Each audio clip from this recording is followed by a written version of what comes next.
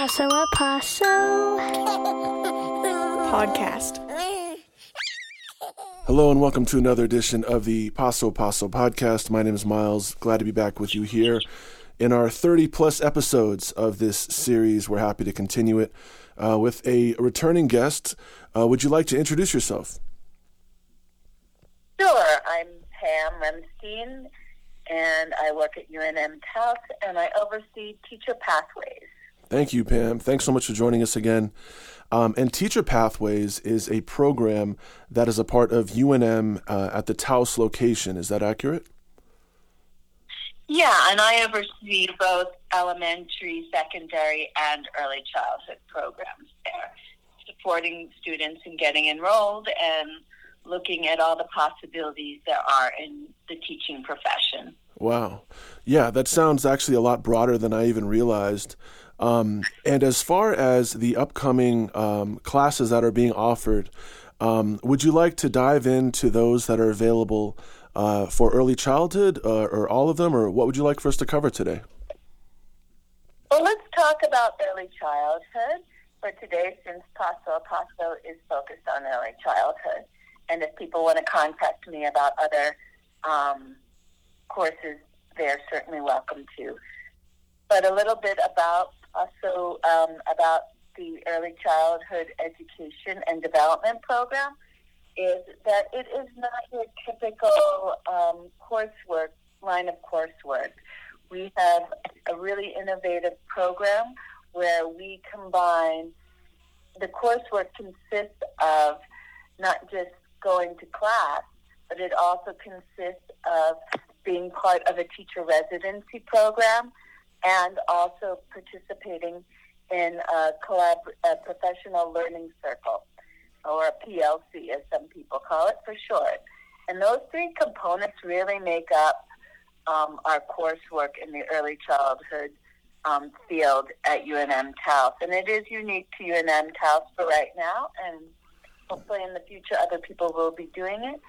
But we have really enjoyed putting this together in this fashion because students are not only getting the theory about learning and the practice in the coursework, they're now also being able to put that theory and practice into play in a classroom with a mentor teacher. And we have some wonderful mentor teachers in our district who have volunteered to be a part of this program, where they're supporting our students in learning on the ground, really getting them to be able to see the things they're studying in class happen in real time in the classroom. Great. And have dialogue with our students about that. And then the other component is our professional learning circle, where this is a reflective meeting that students have a few times a month with a faculty member or an adjunct, and they're really digging in deep into sharing about what they're observing in the classroom, as well as what they're learning in their UNM coursework. And so it's this lovely bridge where they're really talking more reflectively about their work and what they're experiencing. Great. And what they're learning. Pam, I appreciate all that information. If it's okay, I'd like to take a step backward. What would be a reason why, and what is the outcome of someone taking these courses and perhaps obtaining a certification, if I'm correct in stating that? Okay, so there's a couple questions in there, Miles. So let's start with the last one. So there are several pathways to this. You could start off getting a child development certificate, which is just taking 4 courses. There are 4 specific courses that you take. You could then also get the early childhood certificate, which means you've taken all of the early childhood courses. And then there is the AA, the associate, which means you've taken not only all of the early childhood courses, you've taken the required general education courses as well. And, you know, I think what's great is that why would somebody want to do this? I think that there's the joy of being a teacher. There's all the learning, all the joy of working with children and really engaging with children on a high level. New Mexico certainly needs teachers, whether it's elementary or early childhood and secondary. There is a great shortage, and so if you want to serve your community as well as have a passion for working with children, this is a great opportunity. Which also leads me to the fact that if you are studying early childhood, there are lots of different scholarships from the state, whether they are Grow Your Own scholarships or the state the Prepared Affordability Scholarship. And then if you're working in a center that is overseen by the Early Childhood Department, they also have scholarships as well. So there is great opportunity to go to school for free. Wow. While you're earning your degree. Yeah. That's amazing. And so, and then you also shared that it sounds like the way in which the program is developed here in Taos is unique to Taos. And I gather that suggests that it's not the same throughout the state at the other UNM locations. Is that a process and a program in its development that was created here, I assume? Yes, so the Taos Early Childhood Alliance, the committee of the Paso a Paso Network, came up with this idea. It was brainchild of Taylor Etchemendy.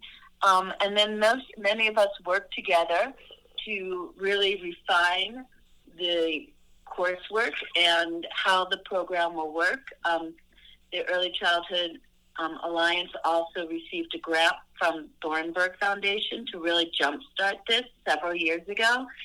And it's really made a difference in having students really attend as well. I think that one of the big pieces of this is there was research done several years ago by Helen Forte under UNM Taos where we found that students weren't attending early childhood classes, not because they didn't want to, but because of the times it was scheduled, the time that it took, and all those things. So, and then, and also just realizing it would be fabulous if students could be mentored while they're in school so that they're not starting off teaching kind of not knowing what they're doing. So they've already had the experience.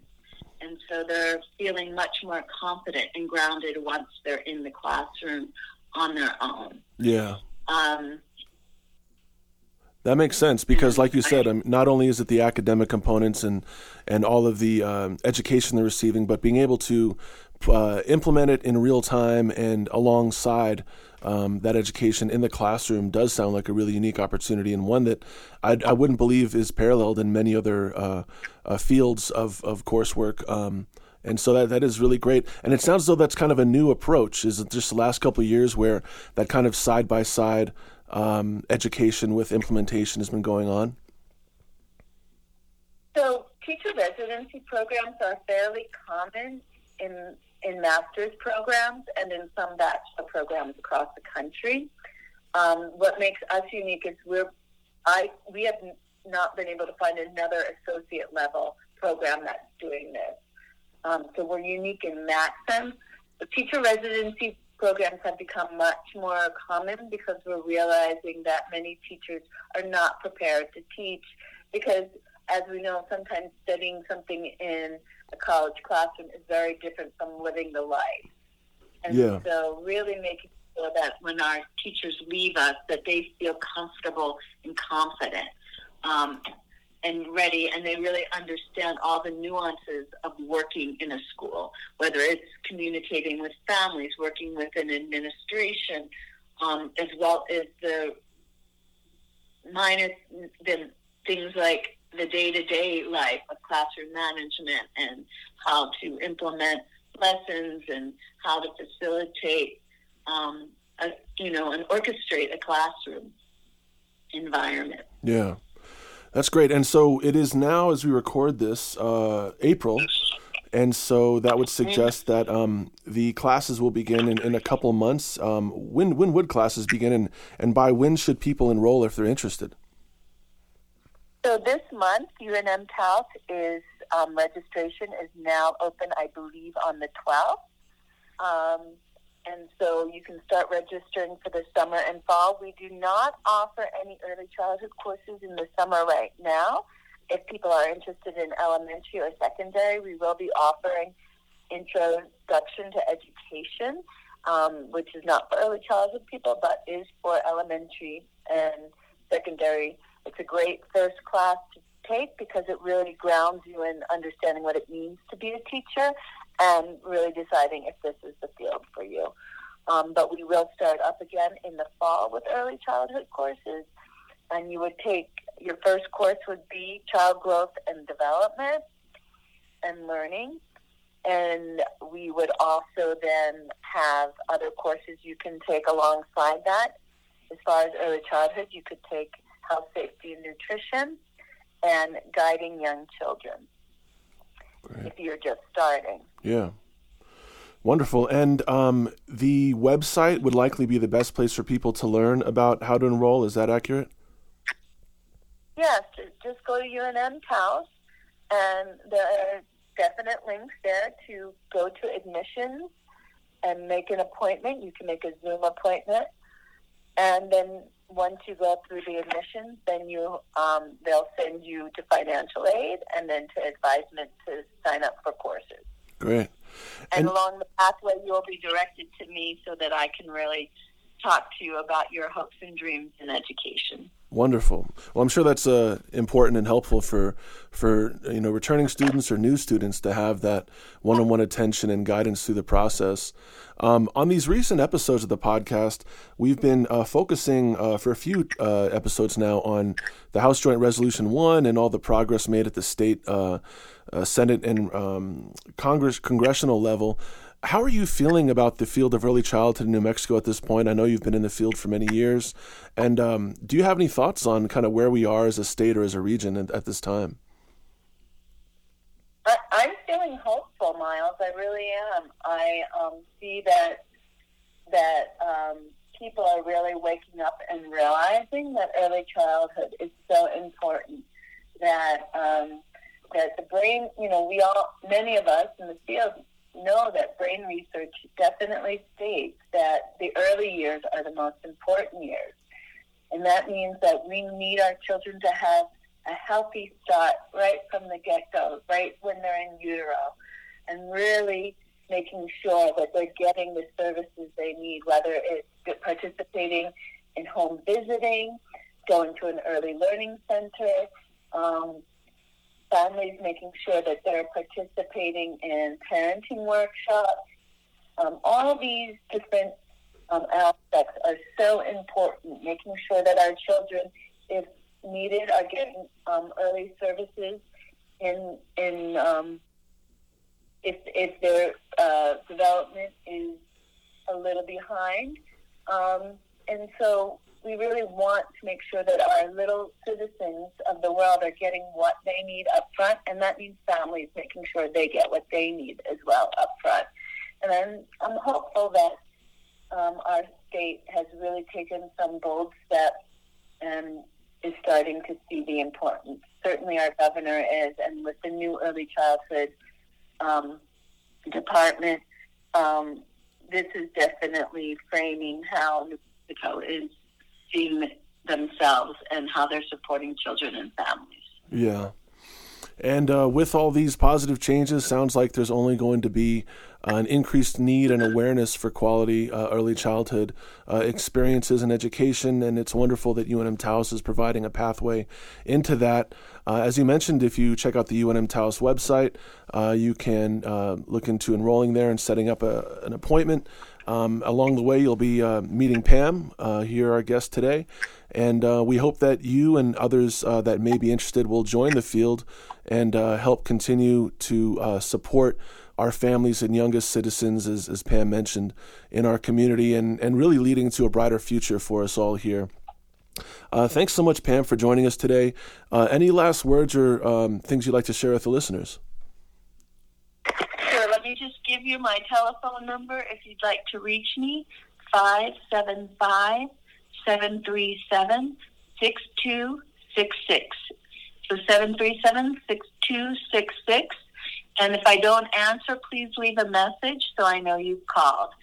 And then the other way you can reach me is through my email, remstein@unm.edu. I look forward to hearing from you. Wonderful. Thank you. Yes, thank you, Pam. Have a great day, Pam. Thanks so much for joining us again.